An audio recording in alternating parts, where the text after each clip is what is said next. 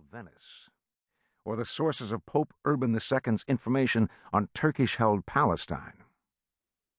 These studies would allow us, and by us I mean other interested professional historians with the training and interest to read my scholarship, to better understand these aspects of medieval civilization.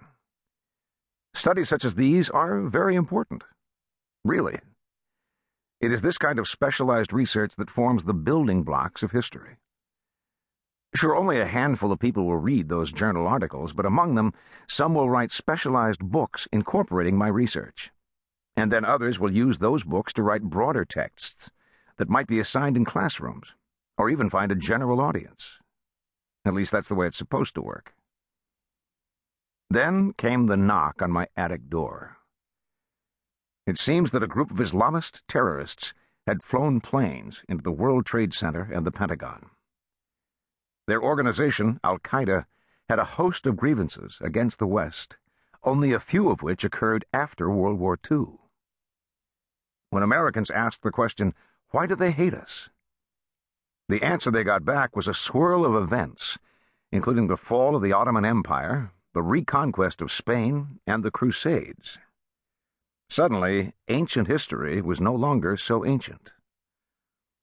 Opening the creaky attic door, I was surprised to see a throng of reporters with microphones, notebooks, and cameras. They had a lot of questions. Before 9/11, the media and I were strangers. No longer. In the hundreds of interviews that I have given since then, I've learned a lot about reporters and the press. Although approval ratings for journalists have now sunk to lawyer levels, I've found most interviewers to be pleasant people. They remind me very much of my undergraduates. Like most Americans, they tend to have limited exposure to history before the last century. And what they do know comes disproportionately from television and movies.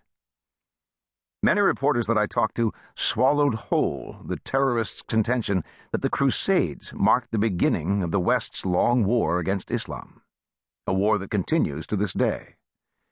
They were genuinely surprised to learn that the Crusades had nothing at all to do with modern events in the Middle East or the development of Islamist extremism. I have seen more than one incredulous face stare at me in amazement as I explained that the Crusades began as a response to Muslim attacks on Christians. That's not what they had heard. During those years, I learned some lessons about the importance of ancient history. Simply put, ignorance of the past is dangerous. We are in large part defined by our culture and our civilization. If we fail to learn its history, then we have no defense against those who would warp it or corrupt it. In other words, we leave to others, including our enemies, the task of defining us. Ignorance of the past is dangerous in another way, too. It is natural for human beings to look to the past in order to make decisions about the future. We do it all the time in our personal lives. But because so many Americans consider modern and therefore relevant history to begin with World War II, we are drastically reducing the lessons and experiences that we can draw from when charting our future course. American schoolchildren today are not trained in Latin or Greek or the classics, or even the history of the medieval world. Instead, they get a smattering of U.S. history sprinkled over the top of a relatively vapid social studies curriculum. Naturally enough, when they grow up and begin making important decisions, they will not look to Plato, Cicero, or Dante for guidance. Instead, every challenge will be forcibly jammed into the mold of the last century's events. It's already happening. Simply look at approaches toward recent American conflicts, including the current occupation of Iraq. For those on the political left, every war is another Vietnam. American intervention overseas, therefore, is usually wrong and must always be short. If it continues longer than a few months, it's a quagmire. The answer, then, is to retreat and avert one's eyes from the aftermath.